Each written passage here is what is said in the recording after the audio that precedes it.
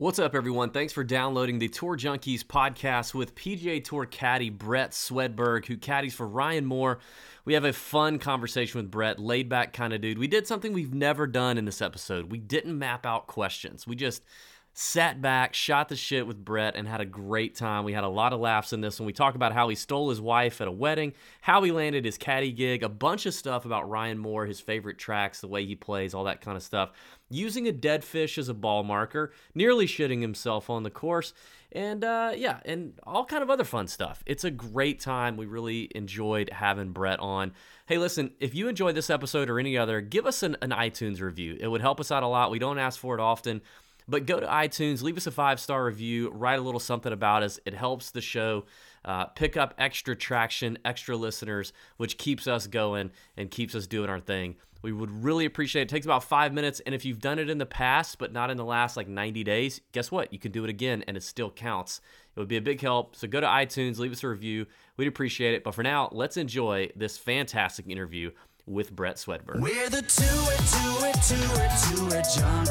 We're the tour junkies. PGA Tour fanatics, golf addicts, podcast juice, you gotta have it. Special guest, DFS, DB, and them long shot bets. From Augusta to Sawgrass, we got your picks, we got your stats. Catch a buzz, catch a laugh, sip some rosé with Pat. Tour junkies. We're the tour junkies. What's up, golf addicts? David Barnett here of the Tour Junkies. Pat Perry is alive and well, despite a pretty rough showing on our last podcast. Didn't know if he was going to survive that one or wake up the next day. Pat, how you doing, bud? I'm doing fantastic. I don't know what you're talking about. I don't remember. I Exactly. Thought it was a great podcast. Exactly. We have a very special guest on the line, one that we've been trying to get for a few months now, I guess. I mean, it's not that he was dodging us, but it was just, these guys are so busy and they're just in demand. And he is also the most handsome caddy on the PGA Tour, which I'm sure demands a lot, both when he's at home and, and all the modeling things that he has to do in there. Ladies and gentlemen, we have the caddy for Mr. Ryan Moore. His name is Brett Swedberg. Brett, welcome to the Tour Junkies podcast, buddy. Thank you. Yes, we have had a bit of a cat and mouse game going on. It's just good to be here. I'm glad it worked out. I don't have much for any side gigs as far as modeling goes. I'm trying to get some more, but there's a lot better looking caddies out there than me. You got Brandon Whitten. Name one. Who? Adam Scott's caddy, John Lamonti. I think that's. Never heard of her. Oh, come on, man. we were paired together, I think, fourth round at the Shriners this year in Vegas. And I think I'm an average-looking guy. Ryan's a good-looking dude, got great head of hair, good beard. And John and Adam step onto the first tee, and nothing. I mean, they're great. They've got everyone staring at them the whole day. So Were y'all just walking, y'all were just walking down the fairway, and any ladies that were on the ropes could, like the pheromones coming off of you and him were just knocking them out? Were they just passing out on the ropes? Like they've been hit with a golf ball? The problem was they didn't even notice me. I mean, I'm a married guy, but, I want – it feels good when people appreciate you no matter what. If you're good looking, if you're good at something, but they look past me all the time. It's very unfortunate. But I don't understand. He's a little stronger. He's got his skin's a little bit better, and we're probably around the same height, but he just, overall, and he wears a hat, kind of a flat bill hat, a little bit better. See, I've been trying to tell Pat the flat bill's the way to go. He won't do it. He won't do it. No, doesn't work for me in my age group. Tough.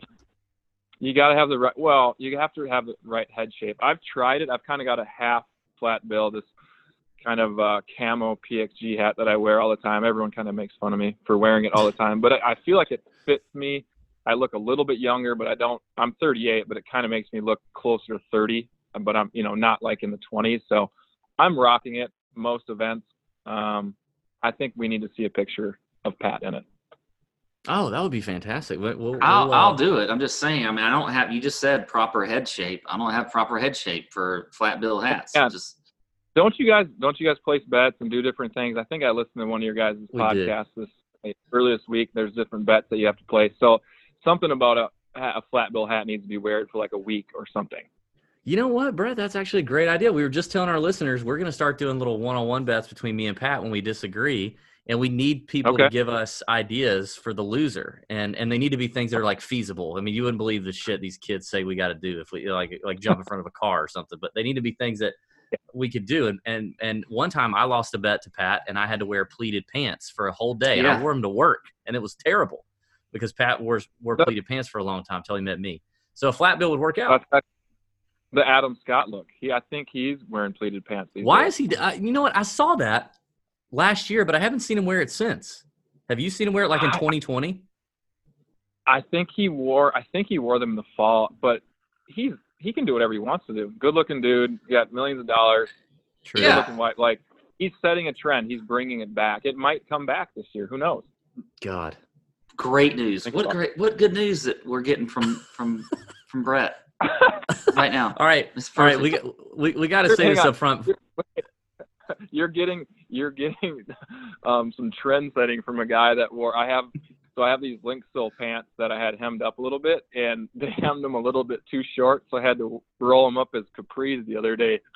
Yikes! So, what a look. That doesn't sound. That's not good for Link Soul on here. We're gonna have to bleep that name out. I don't want you to lose your deal. Tough look. No, their fault. It's the people that hemmed them. I didn't know their name. Oh yeah. All right. So before we get, I'm like a 33. They just don't make sizes like that. Yeah, you're 1 inch too long. You need a 33, 32. Yeah. You need to. The 1 inch drop too long. An yeah, inch. That's my problem. I have the same problem. That's how I knew.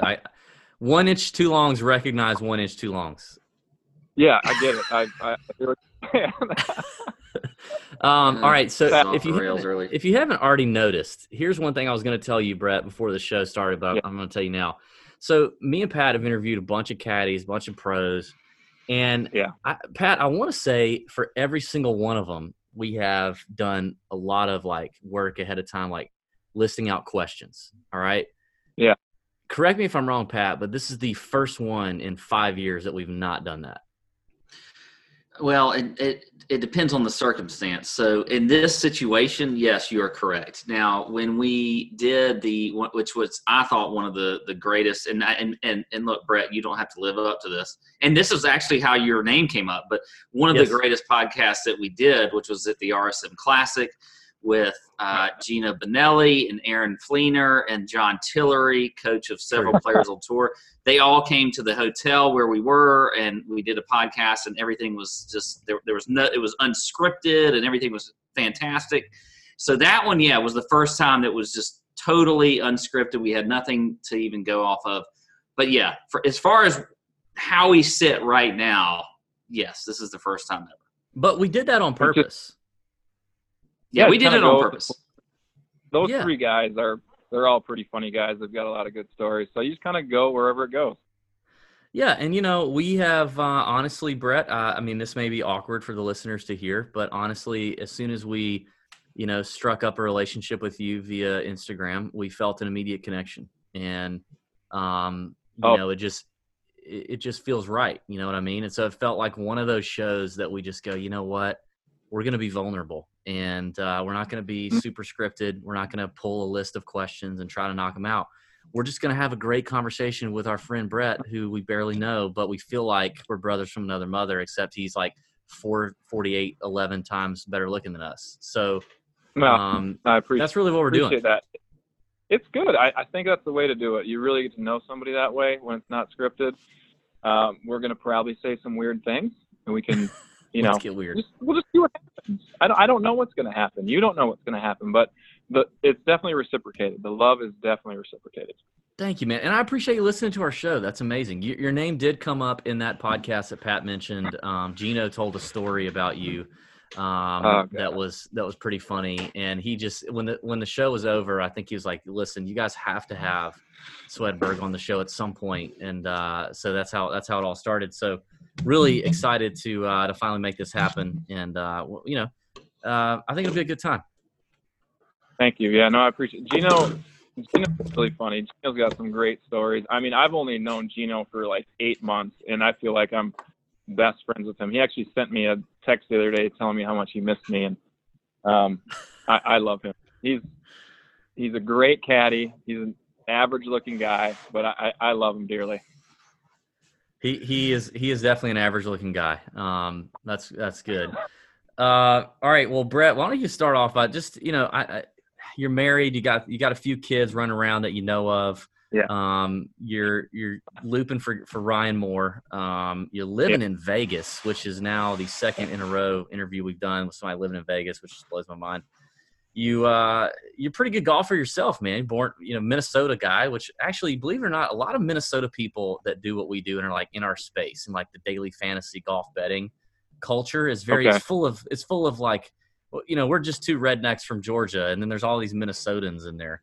So you're a pretty good golfer in your own right. Looks like you coached some college golf at Arizona Christian and Grand Canyon University. Is that right?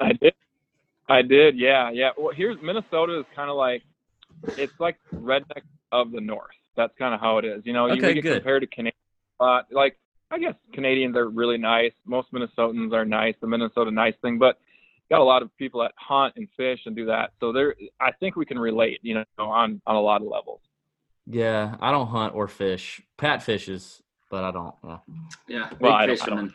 But tell us about yourself, man. Tell us about like how you were a really good player. Then you started coaching. It seems like, and then you just recently. I mean, I don't know that we've talked to a caddy who's this new to the the game in terms of on the PGA Tour. Like you said, you've only been with Ryan for like 8 months. Just give us a little peek into how that whole transition went down and you got into that. Okay. I'll give you a little background. So I grew up playing a lot of sports, and my dad graduated high school with Tom Lehman, so that's kind of why I got into golf. And it was kind of like, I'm going to be the next Tom Lehman, and that was kind of in his prime, like mid to late 90s. I think he got to number 1 in the world for a second, and so I loved golf. I was pretty good at it, but big fish in a small pond. And I went to college with John Tillery, and that's kind of how you heard my name from him. And I went for a year. Oh, yeah, he told us State. that. I had no idea what I was doing. I was so young. I was 18 years old. I mean, small town kid from Minnesota going down to Georgia was just it was different. It was a little culture shock. That had to be pretty eye-opening for you. So I call Coke, I call it Pop, and they're like, "Hey, I'm like, grab me a Pop." Yeah, what are you talking about, Sweat Daddy? It's a Coke. I'm like, well, grab me a Coke then. It's like, what do you want, a Coke or a Sprite? So I'm still confused by that whole thing. You sounded just like John Tillery there when you did that too, by the way. I tried to sound like him, yeah. So, but he made fun of me all the time, which was great. We had a really good friendship.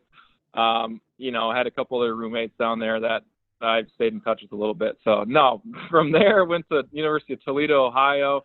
I barely played there for like a year and a half, some coaching changes, and I ended up back in Minnesota at St. Cloud State, which they're actually cutting their golf program, unfortunately. So, but no, I played. I figured out, I got back. I went to a Division II college where I could actually play.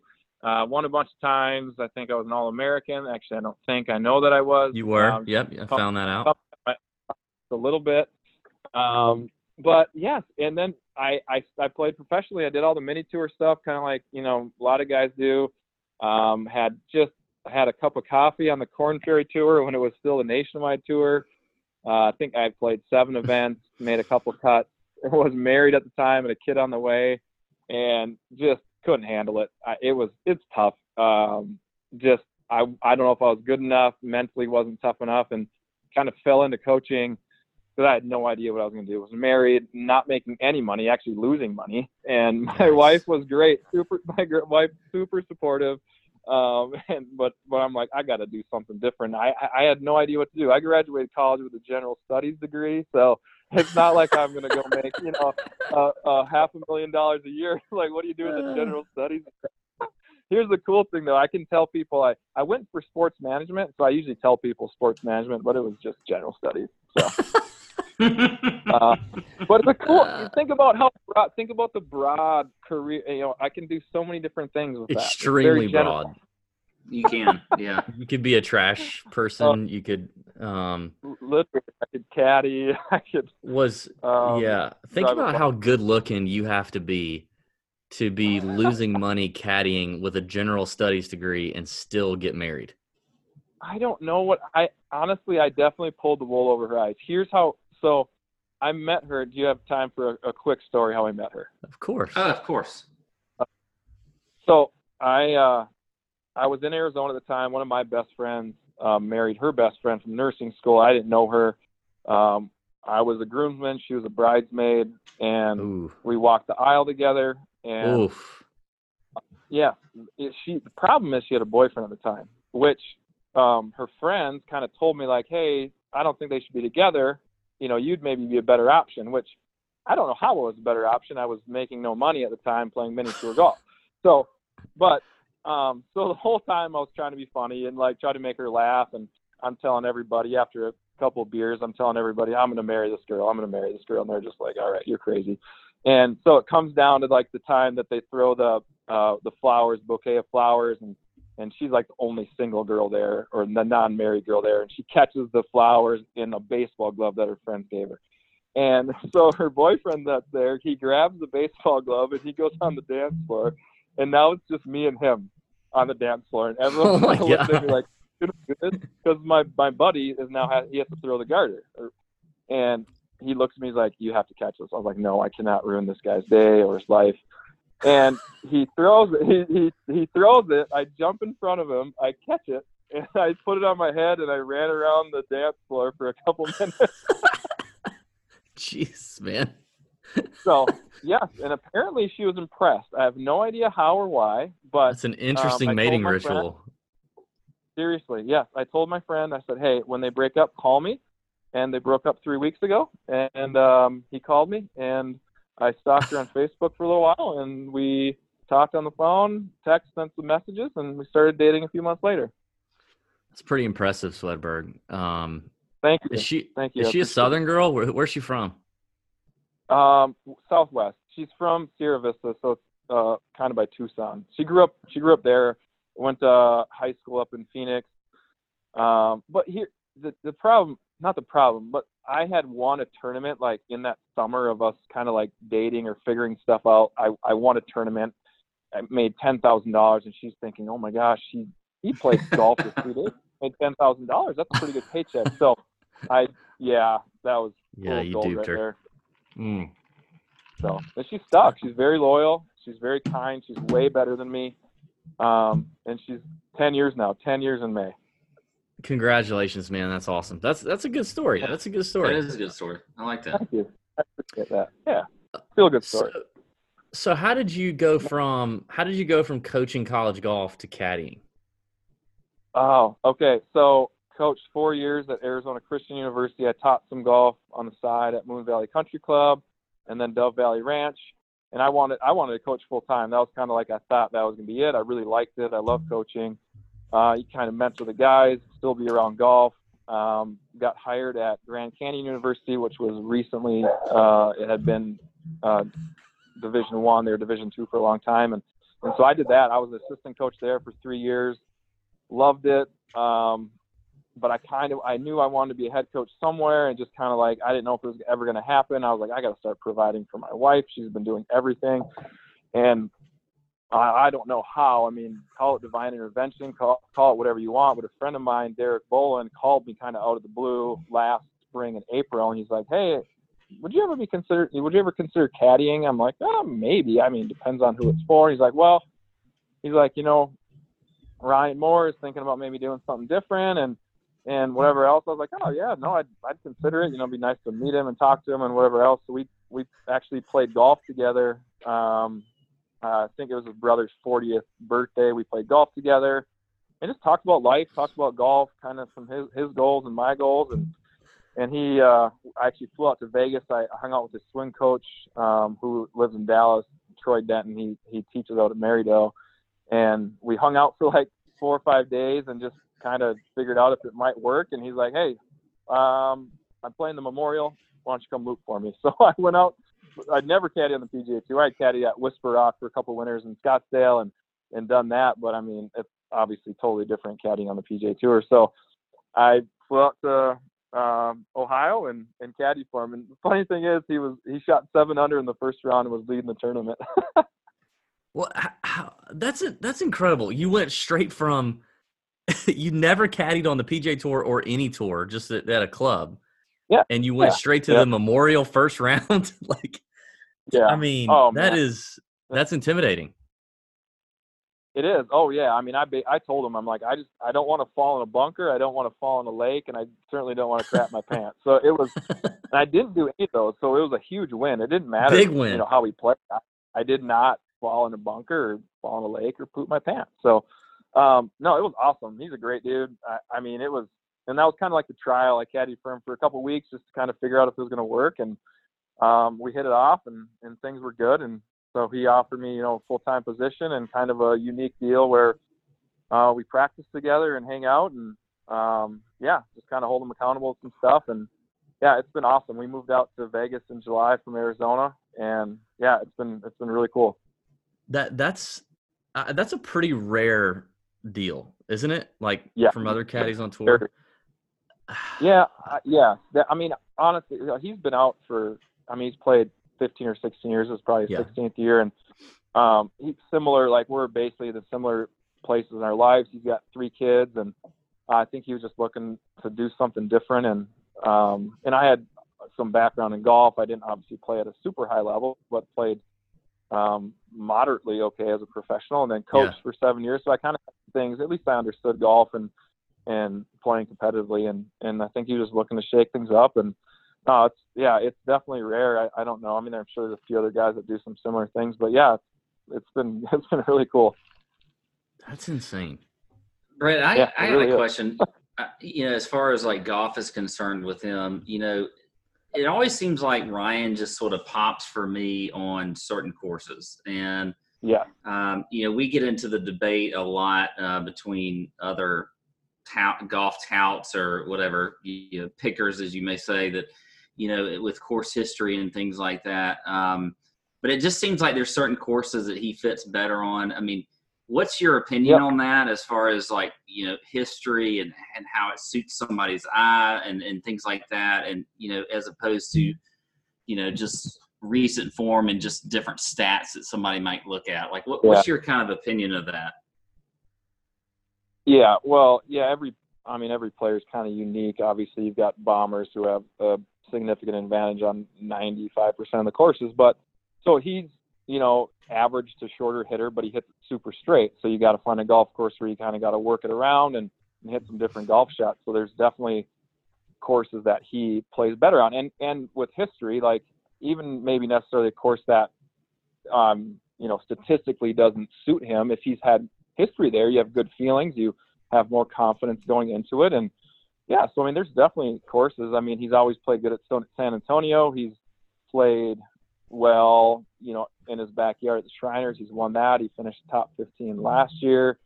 And then actually this next run that we're going to go on, he's going to play Bay Hill. He's going to play Sawgrass, and then Innisbrook. He's had some good finishes out there. He hits it straight, and his approach, you know, to the green is really solid and doesn't make a ton of bogeys. So he just doesn't make a ton of mistakes. So yeah, no, there's some feelings, and there's mojo and confidence and stuff, but there's, you know, certain courses that he's going to thrive on that are going to suit him better as far as, you know, hitting it straight with a rough up and maybe something that's not super long. You mentioned the Shriners. We talk about this a good bit. Actually, this is pretty apropos for this week because we're at PGA National. We know how many players live down there, and you got the Jupe life. Talk about like home course advantage. I'm using quotation marks here, like, because with the people we know on tour and caddies and things like that, it seems like there's usually you're on one side of the fence or the other. The home course is a good thing because you like the comfort, you like the fact that you're in your own bed. You like that you kind of avoid the regular circus maybe that is the week to week out of town.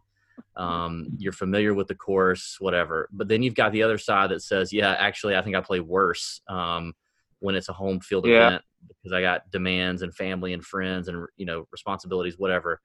How does that, I mean, obviously Ryan's always played pretty good at the Shriners. Do you think, like, what are your thoughts on that as also a really good golfer in your own right and knowing what you know, how do you think that plays out? Yeah, I don't know. I mean, it is kind of a 50-50 thing. I don't know if there's necessarily like a right or wrong answer. So Ryan he's got family. He loves being around his family. He's at home, gets to sleep in his own bed. But then the golf course plays very similar. TPC Summerlin plays similar, leading up to the tournament, where maybe some of these other golf courses play different. And I've only been out there for 8 months, so I don't know exactly, how these other, some of these home courses play for these other guys. But for him, he's such a family guy that being around his family is great. It's a comfort thing. But then some other guys feel more pressure, but he typically plays better under pressure. I mean, he's been such a good player for such a long time that doesn't really faze him anymore. So I think if you've been doing it a long time, maybe some guys that are rookies or only a few years out might struggle with feeling that pressure, but he's experienced it for 16 years. So it's just a little bit different for like a veteran. What are some of his, have you learned, like, what are some of his favorite courses on tour? I mean, you just mentioned San Antonio, Shriners, Bay Hill, Sawgrass. Yeah. Those are some of his favorites. He loves Muirfield Village. That'd be a course that he'd love to get. I mean, it's such an amazing tournament. The golf course is phenomenal. Really good field. That's a place that we'd really like to play well. And I mean, I say we, but he. I mean, I've only been here for 8 months, but I'm part of the team. So yes, I'd say the Memorial would be huge. Travelers is a good place for him. It's a good golf course. And a lot of it comes down to a course that you feel like you can really play well on. There's certain courses that are just going to be tougher. You go into a week and it's like, well, the course is 7,500 yards and it's wet. It's like top 10 is a win, to be honest. But there's a handful of courses that are like, hey, this is a place we can go get. You're still going out and trying to shoot the best score that you can shoot. But at the end of the day, you're gonna have a better chance of being in contention. So yeah, San Antonio, is definitely a place. Sawgrass would be great. Bay Hill's potentially has been in contention at Innisbrook and Valspar. So I don't know if there's one more than the other.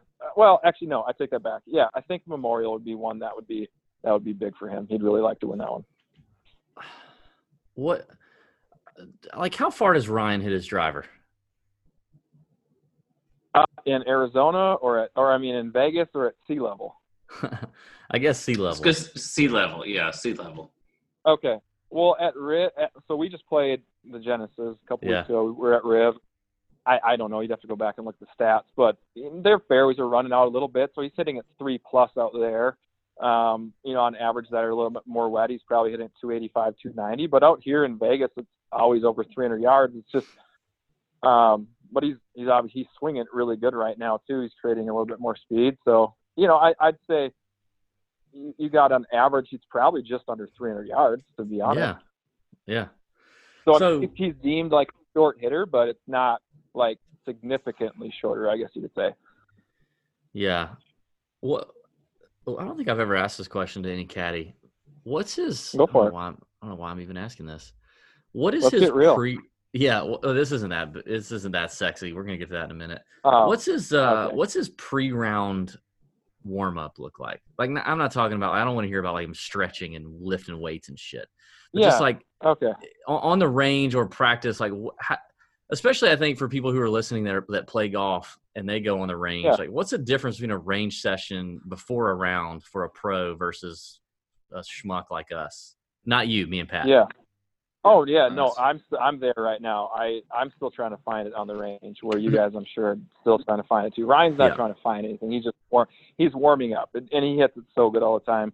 His club face control is better than 99.9% of people out there. So he's literally just warming up, getting loose. So we'll, depending on where the putting green's at, if he's on hole 1 or 10, we'll go. We need probably, if it's cold, we need probably an hour. If it's warm, we need 45 minutes. We'll hit wedges. He'll hit a 60-degree for a bit and just kind of work through the bag through driver. So we'll probably do 30 minutes of that. 5 to 10 minutes of chipping if the chipping green is in close proximity to the tee he's starting on, and then we'll putt for 5 to 10 minutes. We just start with like 3 to 5 footers, just go around in a circle, just kind of feeling, the speed of the greens, making sure we're starting on line, and then he'll just putt some speed putts, 20 to 30 footers, and get a feel for that, and then we'll roll to the first tee. So it's pretty short and sweet. Like I said, he doesn't need to find anything, so he's just out there just getting loose, just warming up. Yeah, pretty easy. Yeah. That's like way more simple than I thought it would be. Yeah, it really is. But he's very. I mean, he is simple. He doesn't have to do a whole lot. He's been doing it for so long. He kind of knows, what gets him into his comfort zone. There's not a lot of changes going on. I mean, if there's anything that we need to work on, and we're doing it on Monday, Tuesday, or Wednesday, if we're like trying out a different 3-wood or, working on a different wedge. But come Thursday, if you need more than an hour to warm up, I don't know if you're for sure quite ready. Yeah. What do you do before a tournament? Like, so Monday, Tuesday, Wednesday, what are you doing to prepare as his caddy? Oh, that's a really good question. I don't walk the course. He doesn't really want me to do that. He's seen every golf course 100 times. I'll probably give him too much. Yeah, it's awesome. It's great.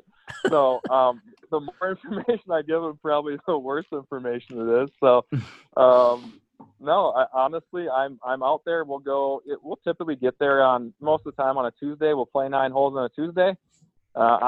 This is all new to me. All these courses are. So I'm kind of, I'm at least got the yardage book. I'm figuring out some hole locations, but he doesn't miss it very big very often, so it's not that tough. So he's telling me more stuff than I'm telling him. So and then we go play. We'll probably have a 9-hole pro-am on Wednesday. So for me, it's not that difficult. I mean, I'll watch some stuff on TV, maybe like on if he has an afternoon tee time on a Thursday, I'll watch some stuff on TV or look at shot length just to see some hole locations, and if guys are missing in some weird spots or if some big numbers are happening, just, based, or if wind is confusing, I'll do that. But for the most part, he's got it all figured out. I'm there to carry the bag and make him smile.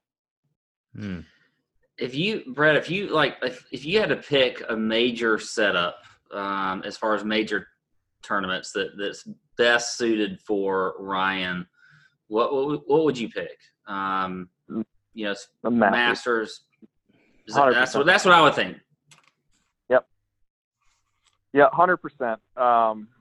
He's played well there. I think, this was a long time ago. I'd have to look this up, but I probably in 2004, 5, or 6 when he was low am out there, made the cut. I think he finished top 20.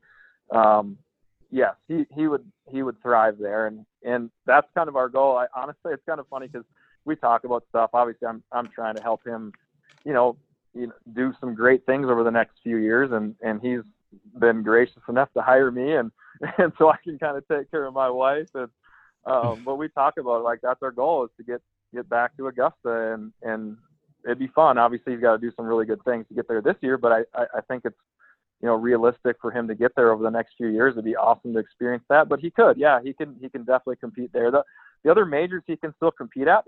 He's got to play really good. Just like anybody else, he's got to do some really special things. You talked about how you guys have an interesting setup where you said you practice together. So I haven't heard that a lot. And also, are you coaching him to some extent? No, I'm not coaching him. I'm kind of the middleman because Troy, his coach in Dallas, he flies into town probably once a month for a few days, hangs out. So no, it's like kind of a sparring partner. He just beats the crap out of me on the golf course. He just shoots 5 and under. The guy he crushes me. Like it's a great job and I love it, but I get beat every single time we go play, and it's just demoralizing because I was an okay player at one time. Yeah. But so when I got hired in the summer, or no, I got hired in May, and I moved out here in July, and we started kind of practicing together, and we played more at, I guess, TPC Summer. Like, we go play Shadow Creek quite a bit now, especially, but we'll play TPC Summer leading up to the event.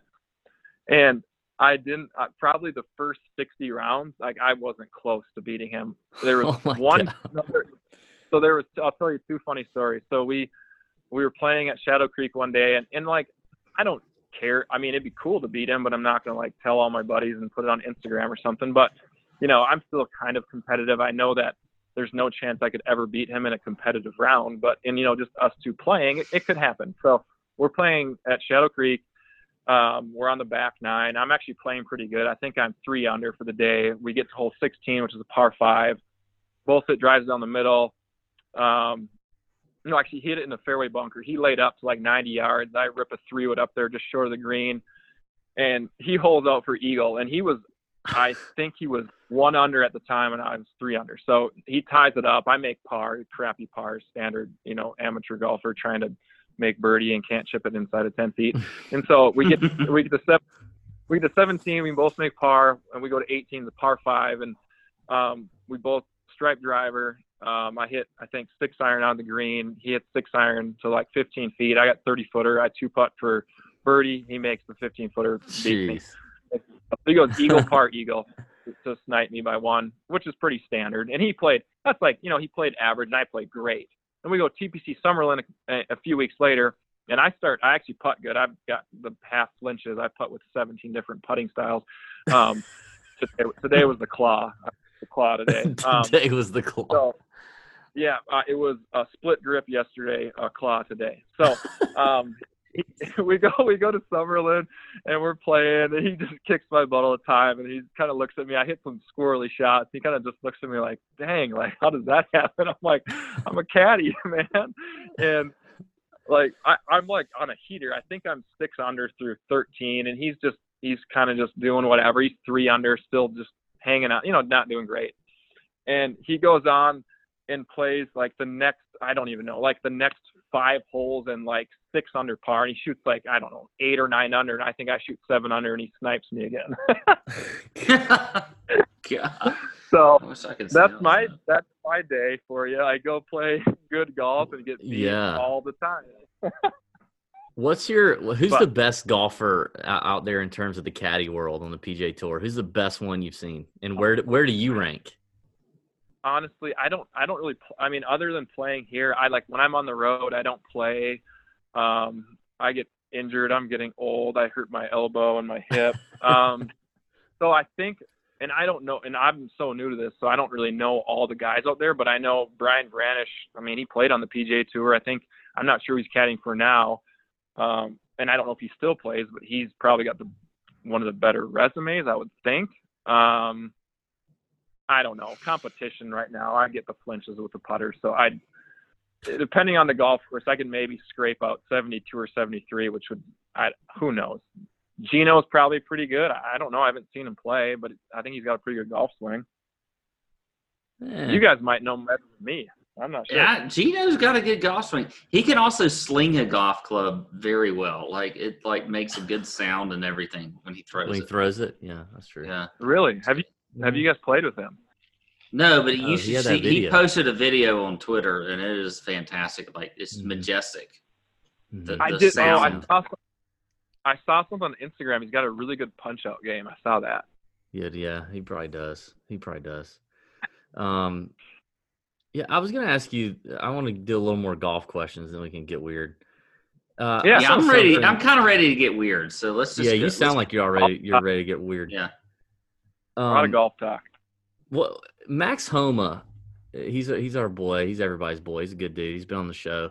He just talked about how a couple weeks ago or a week or so ago, he talked about how he sucked at chipping for so long, and he found this one guy. I think it's Johnny Ho, who like helped him chipping, and he basically said like that was the one thing that he needed. So my question is like, of what you see out there, like how many, like I guess everybody out there is either you've already got it all or you're that one thing away. And if you're that one thing away, like what do you think that is for most players? And how do they find it? Is it the right coach? Is it the right, what is it? That's a good question. I don't know if it's the same for everybody. Because I mean, obviously at a smaller level, I coach college golf, and you see these guys that are good players. A few of them have a chance to play beyond, mini tour stuff. Maybe every now and then you got a guy that can play on the PGA Tour, or at least have a chance to get there. Gosh, that's a really good question. I think. I mean, some of it is self-belief. I mean, all these guys hit it really good. They can tighten some things up a little bit, but a lot of it's like maturity as far as like making good decisions, how you're handling yourself off the golf course. Technique wise, there can be a little bit here and there with some different tweaks, but they're there for a reason. They got there for a reason. So it's just going to take a little bit of time. And I mean, I don't know. I never got there. So I'm still trying to figure that out. I was mentally unstable, and my short game kind of left me. So I hit it really good, hit 14, 15 greens around. But if you can't make putts inside of 8 feet consistently, you have zero chance of playing at a high level. A short game. What about you? What about you guys? Why are you guys not out there? There's a lot of reasons for that. Yeah. I'd love to. Yeah. I mean, I got a yip issue. I got Chipping or putting? Or it's both? putting. Like I'm using like a modified claw right now. A modified Kinda like claw a grip. Yeah, you have like kind of a high. You have your left hand really high and your right hand low, but very far apart from each other. But in a claw type way. You got the claw split grip. I should try that. I'm gonna try that tomorrow. little combo. Yeah. Oh, jeez, Pat. Here's what I did today. I had like some 30-footers that I missed by like 7 feet, but I made a couple comebackers. So at least I shot 2 over for 13 holes. I played pretty good, and Ryan was like 5 or 6 under. So I held my own. You know, I think David and I, if we played more, like David plays more than I do, but we could, I don't know, we could be decent. We have talent, I think. Yeah. Like we have some natural talent when it comes to golf. But it's just not all, you know, we just don't, we got too much going on. I think I have a good putting stroke. I have a good putting stroke. Your putting stroke is good. Now you've got some issues with your swing. I can't control the ball off the tee. That's my problem. I can't hit it. I can't hit it in fairway. Yeah. That'd be easy to fix. Just a few lessons, a couple days a week, and you really. Yeah, apparently not. Apparently not, Brett. It's not easy. Apparently, I don't have anybody in Augusta that knows how to fix that shit. So I've been messing. Oh, John Tillery is only probably an hour or two from you. I don't even know where. He needs to answer our text messages. Yeah. JT is an hour away. He's also coaching Ricky fucking Fowler and Kevin Kisner. He does not have time for me. Okay, I'm a head case. Will you pay him? I bet you if you pay 100%, I would pay him. I would pay him in a second. JT's kind of big time these days, isn't he? JT's a total big timer. He is. Now I love him to death. But he's such a fun dude to hang out with. Do you have any good JT stories? He didn't do college. So here's JT. He went to class Monday through Thursday, went to practice, and went home every Friday to hang out with his girlfriend, which is now his wife. That's the JT story, right? That's just total bullshit. That is the biggest bunch of bullshit I've ever heard. What? I only went to college with him for a year, so this was him, his freshman year. So things might have changed, but no, that's what he did. He drove his big truck around, and he did a lot of video work of his golf swing on the range. I'm out there just hitting big swing hooks around, having. All right. Well, one of the original stories he told us about you, and I need you to kind of expound upon this story. I can't believe you remember this. Is using a fish as a ball marker. So I need you to go through because JT told us this story, but that was from his mouth, not yours. So I need to learn a little bit more about you playing golf with a fish, a live fish, or maybe it was dead, I don't know, as a ball marker. Yeah, that's 100% true. Honestly, I had barely remember that until I had listened to it. So like I said earlier, I was a big fish in a small town up in Minnesota, down to Georgia. I was homesick. I had a girlfriend back home. Anytime I played bad, I just want to go home. I'm miserable, yada, yada, yada. Not exactly the most mentally tough guy in the world. And I enjoy people laughing at me, attention, every now and then. And so we're on like hole 15 or 16. But the thing is, JT would always egg me on. He would always try to get me, because he was never doing anything weird. So we're walking out. Like, all right, I'm like probably 3 or 4 over, shooting my standard 76 and trying to squeak in as a 5 guy into the lineup, And so we were walking down this par 5, and I think I probably hit it on the green in 3, and I'm like, all right, what can I do that's funny? So I grabbed this fish from this pond, and it was, it was still like, I feel like it had just recently died because it was still pretty soft. So I popped it in my pocket. So you didn't like use like some special northern skills to like capture this fish? Like it was actually dead. It was dead. Yeah, I have no fishing skills. This is a dead fish that I just threw in my. It may have been cargo pants. I would imagine I still wore cargo pants. Oh man, cargo golf pants. That's electric. Back in the day, I probably wore jeans when I played golf back in the day. So, but yeah, no, I threw it in my pocket and straight face. I tried not to crack a smile and marked the ball, and I'd like to think the story went that I marked it, cleaned it, put it down, put the fish back in my pocket, and I drained my 15-footer for birdie. Odds are I 3-wiggled, but I think we should say the story that I made birdie. Yeah, 100%. Yeah, we need to stick with that story. That's ridiculous. Okay, I've never heard of anything like that. No, I mean, JT, he didn't do anything. He thought I was crazy, this crazy northerner, this Yankee that he'd always call me. So he didn't do anything. Yeah, you and JT, that's an interesting pairing. I can't believe though that he was that lame in college. Well, I don't know what his few years were like. I mean, he could have. I know he was probably still pretty lame. So. He only spent 1 year, David. I mean, let's just give it is a 1 year. Sample size?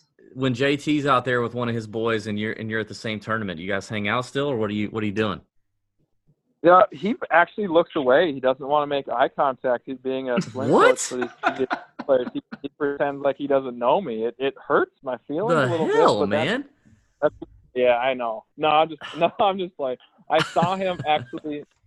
So I knew that he was teaching and coaching some guys out there. So I saw him, I think, out at Liberty National this last fall in the first round of the playoffs, and gave him a big hug. I hadn't seen him in, at least 10 or 15 years. I think, honestly, the last time I saw him is we saw each other at a national championship.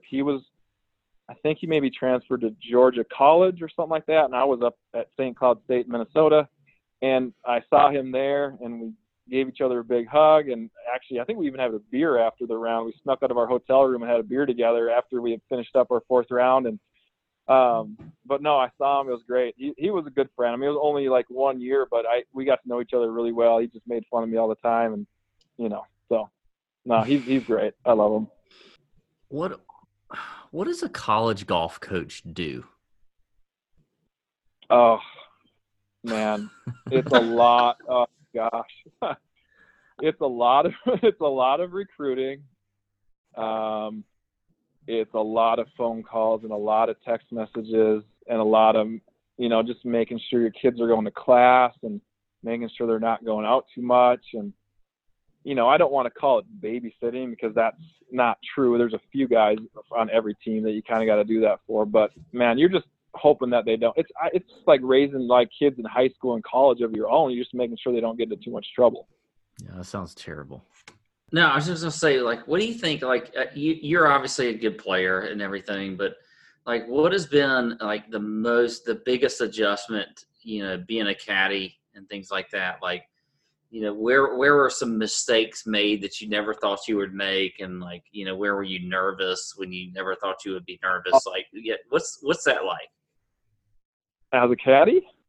Yeah. Well, it's different. I mean, as a college golf coach, if your guys don't perform, it's all right, we got another tournament. It's not like they're all getting scholarship money. I'm getting paid. Like, obviously your results matter, but it's not like, you're going to miss the playoffs or the FedEx Cup playoffs or whatever. So first tee, I was nervous all the time. But I would tell that to Ryan. I was like, I have to talk about it or else I'd be more nervous. I'd always be dropping scorecards on the first tee, the one thing actually I never did, I haven't forgotten any water bottles. Like, you always got to keep your guy hydrated, keep your towel wet.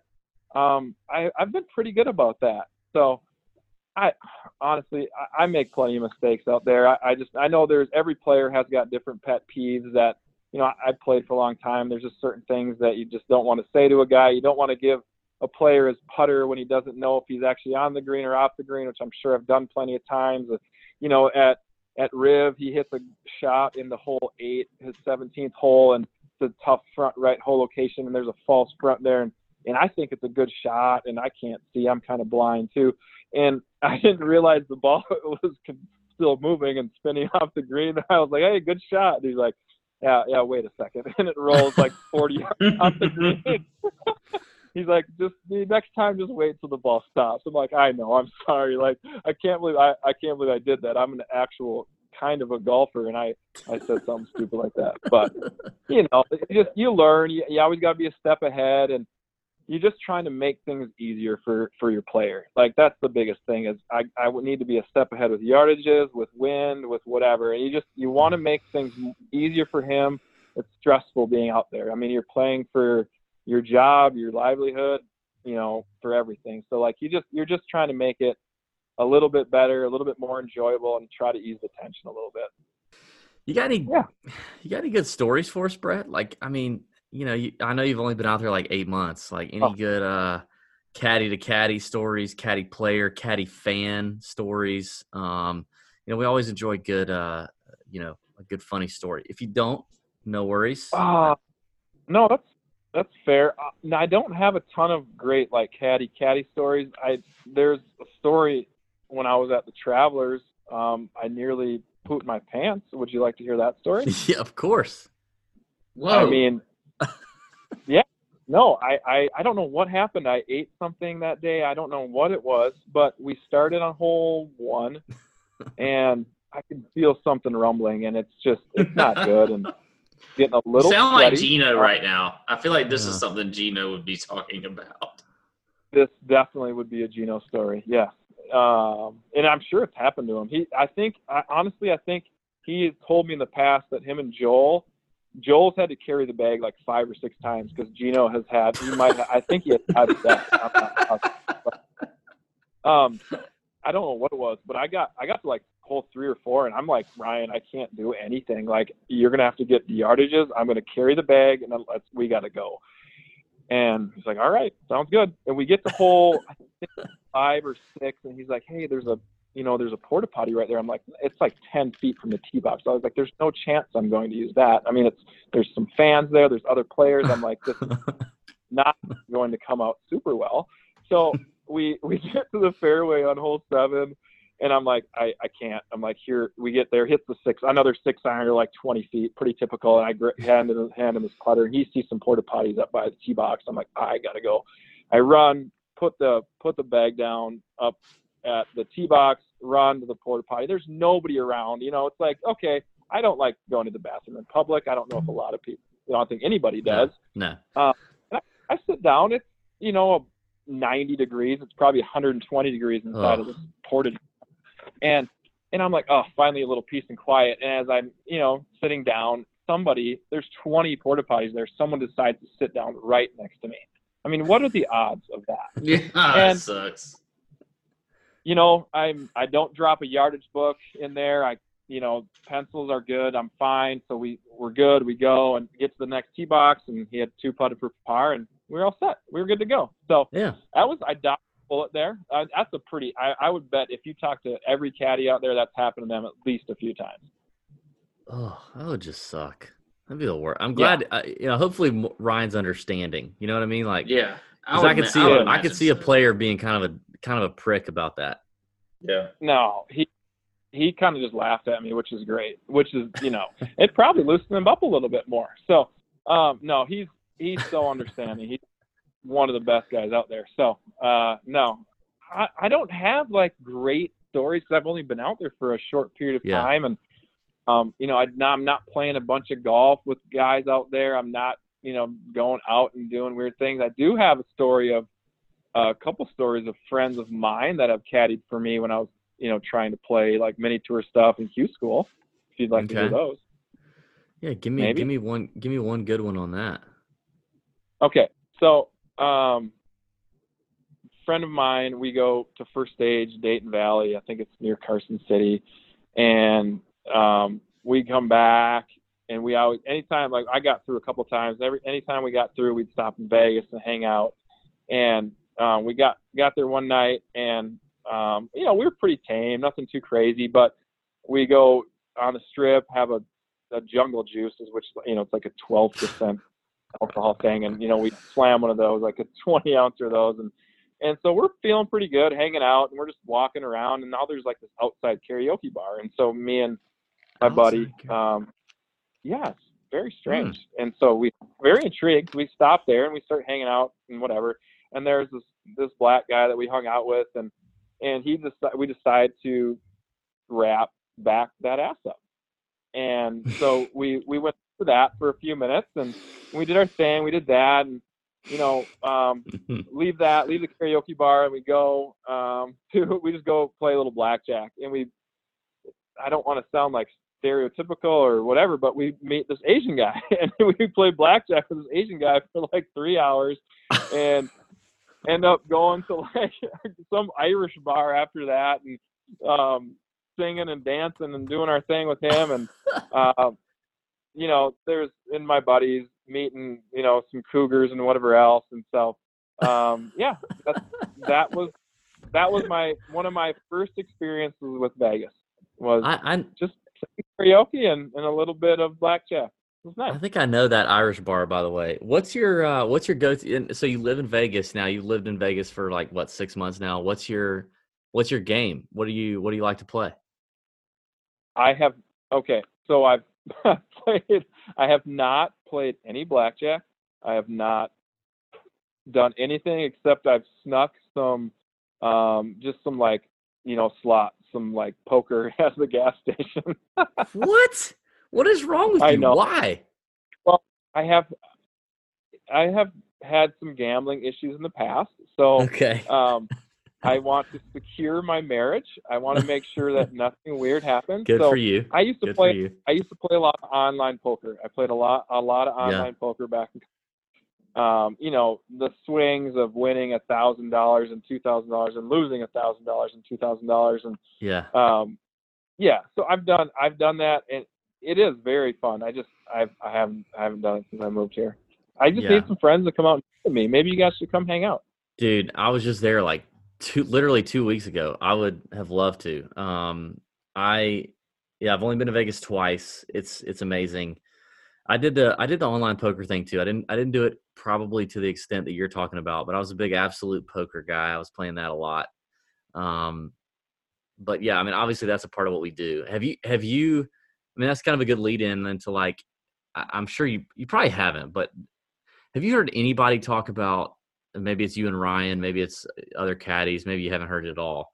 If you have, we can just edit this, but have you heard any talk about gambling coming, like now being legalized and like being a part of the everyday PGA Tour, whether it's TV production or online production or whatever? Have you heard or thought about or heard other players talk about how that's going to impact things going forward? Honestly, I have not. I haven't heard anything about. I mean, the only thing I've heard, that some players have talked about is this new Premier Golf League that might happen.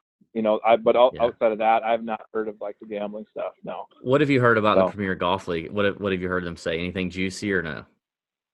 Not like anything crazy. I mean, basically, the only thing I've heard is they've got to get Tiger or Phil or Rory to do it, and it might, then it has a chance to take off. But if they don't get one of the big guys, it's not going to really work. So when you're off week right now, are you watching golf when you're off? I'll follow leaderboard. I'll watch a little bit this weekend. Because I still love golf. I mean, I'm not a great player. I still enjoy being around it, but I'll watch it for sure and see some guys that I know or some caddies that I'm friends with and see how they're doing and cheer for them a little bit. I'm still kind of a golf junkie. Man, I love it. What's your take on like golf coverage? That's a hot take right now. Like everybody's, upset about we need more players. We need different stuff. I mean, how cool is it going to be? Are you guys going to be at Sawgrass? Yeah, we are. Yes. I mean, I've just read some stuff. I don't know. You guys, I'm sure, know more than I do, but they're going to have like 300 plus cameras out there, and you can kind of pick who you want to follow. I think that will be the next big thing. It should be. I mean, there's guys that don't get a ton of coverage, and I mean, obviously the great players should get a lot of coverage, and they're exciting to watch, and they move the needle. But I mean, there's thousands of fans that want to watch certain players, and I think you should have the option to do that. So I think that will be pretty neat for the fan experience. You can watch whoever you want to watch, and I feel like over the next few years that will have a pretty big impact, on coverage over the next couple of years. Yeah. Have you ever had, like, does the tour, how involved does the PGA Tour get with you guys as caddies? Like, do they dictate you much off the course? No, I have not experienced anything. But like I said, I'm pretty new out there. If you talk to a guy that's been out there 15 to 20 years, I mean, they probably have maybe a little different view of that. But no, I haven't. I mean, basically, what I know is I can't gamble on golf, and which I don't. But yeah, I have not really talked to anyone really affiliated with the PGA Tour other than, getting my credentials for tournaments and making sure I'm not wearing cut-off jean shorts and a tank top, which is unfortunate because I think you guys would love that. Love it, man. This is great stuff. We appreciate it, Brett. You were fantastic. We hope you and Ryan Moore have an incredible year out on the tour, and you keep slaying it, man. You just keep slaying it. Do you have any questions of us? Is there anything that your heart just has to know before you call it a night, or are we good? Oh man, I feel like I don't know you guys that well. I feel like I've shared a few things, and you've I don't been vulnerable. Know you. I'm a relational guy. I thrive on relationships. I hug people quite a bit. I tell them I love them. Oh, that's great.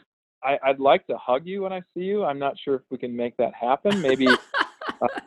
Okay, you talked about. Tell us about your other personalities, your alter egos. What did you say before we started recording? You had your alter egos. Oh yeah, no. So Brett is just kind of your normal guy. Works a 9 to 5. Good for him. Gonna have a beer, grilling a cheeseburger, maybe a steak.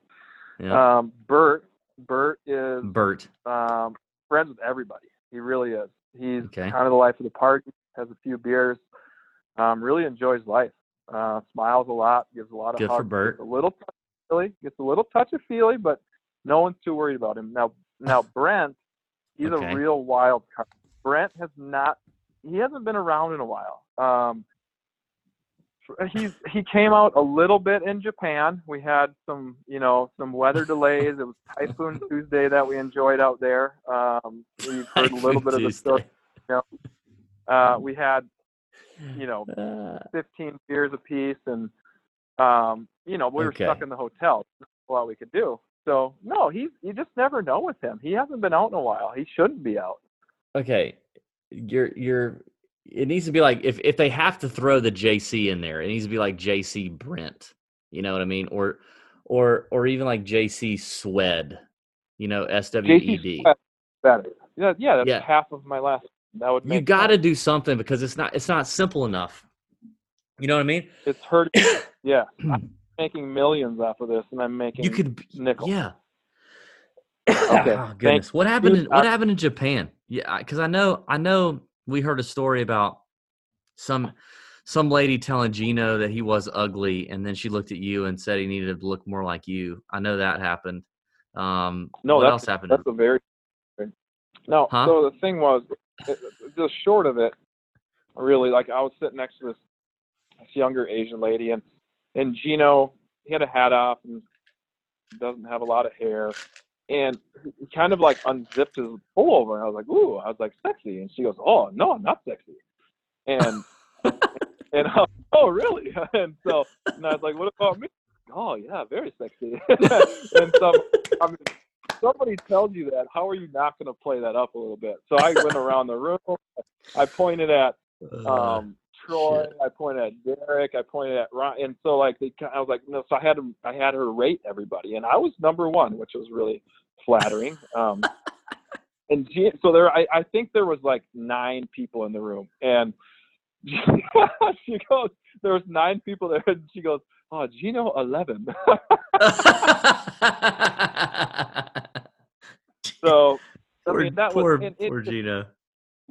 There's nothing we could do. I mean, me and Ryan swing coach Troy, we got stuck at the mall. We walked to the mall to, eat at the food court, but it rained like 10 inches. We got stuck there as I think Tiger and I don't know who else got an escort back to the hotel. We walked through the rain and everything, and we sat around. There was a ton of buffets that we ate, moderate food, mediocre food. We drank a lot of beers, and we hung out. We played a new a game called Monopoly Deal. We played a lot of that, which is okay. Just if you play Monopoly Deal, just make sure the guy that's in charge doesn't make up rules. That's the big thing I'll tell you.